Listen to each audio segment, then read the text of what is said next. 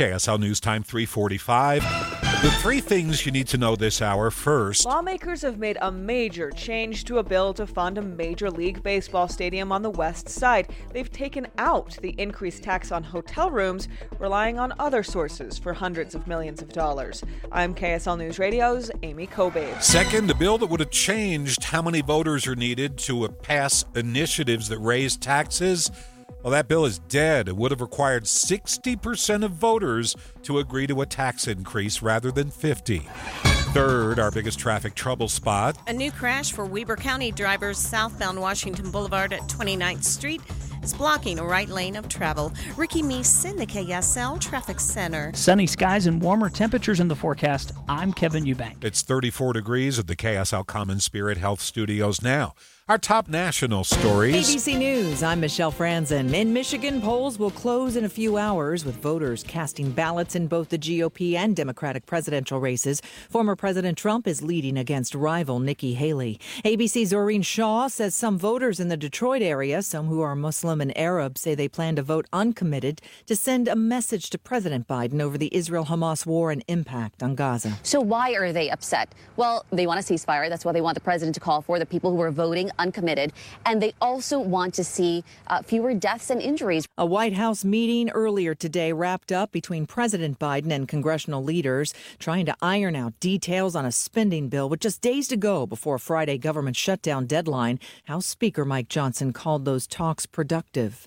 Americans are not as confident about the economy this month compared to January. The Consumer Confidence Index dipped due to concerns over inflation and the presidential races. This is ABC News. Now the KSL in-depth. Just over an hour ago, Governor Cox announced that Utah will become a no-kill shelter state in 2024.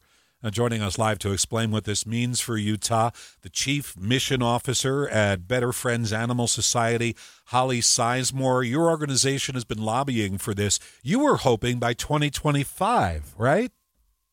That is correct, and thank you so much. We're so excited about this declaration by Governor Cox. We have been working in the state of Utah and all across the U.S., working to end the killing of savable cats and dogs all throughout the country. And back when we started this work in about 2000 in Utah, we were seeing about 46,000 cats and dogs being killed every year. That is now down to less than 2,100. So we're nearly there.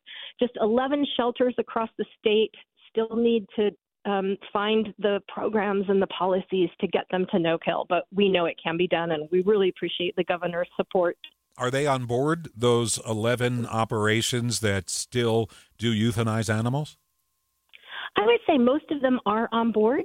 Animal sheltering is not easy work, even if you've met the no-kill benchmark, which we say is saving at least 90% or more of the animals coming into your care.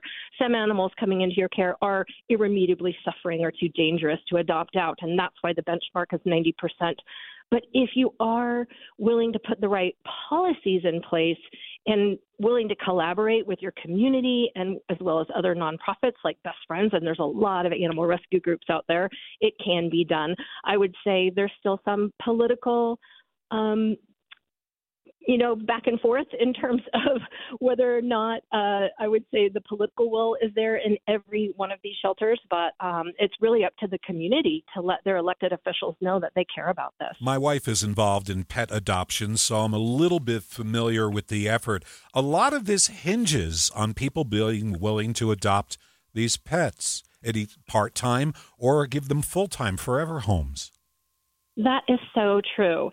It's really about supporting your local shelter and rescue groups. Please don't buy from a breeder. I mean, we know that if people choose to adopt, not only are you getting an amazing pet and oftentimes for good prices, you're also saving a life, and that feels so wonderful. We had some pets here today up at the state capitol to celebrate this journey with us, pets that 20 years ago would have definitely been killed in most shelters across Utah. So we're excited to just hit this final stretch of this journey and make it happen throughout the entire state. So, over the past few months, we've been hearing the shelters are full.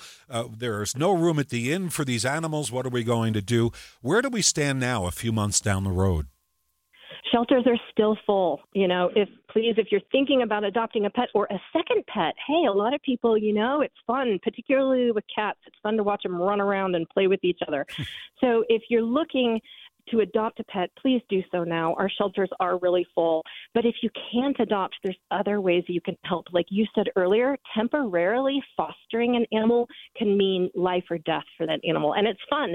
I have families who they keep scrapbooks and, they'll foster 4, 5, 6 animals a year, and they keep cute scrapbooks of all the lives they help save and help place into a permanent home. So it's a great way to help. And also, if you can't foster, you can't adopt, volunteering your time at your local shelter or with a local rescue group and donating are other ways that you can really help see no-kill Utah happen. Best Friends Animal Society's Holly Sizemore. You sound very, very happy after the governor's resolution that Utah will become a no-kill shelter state this year.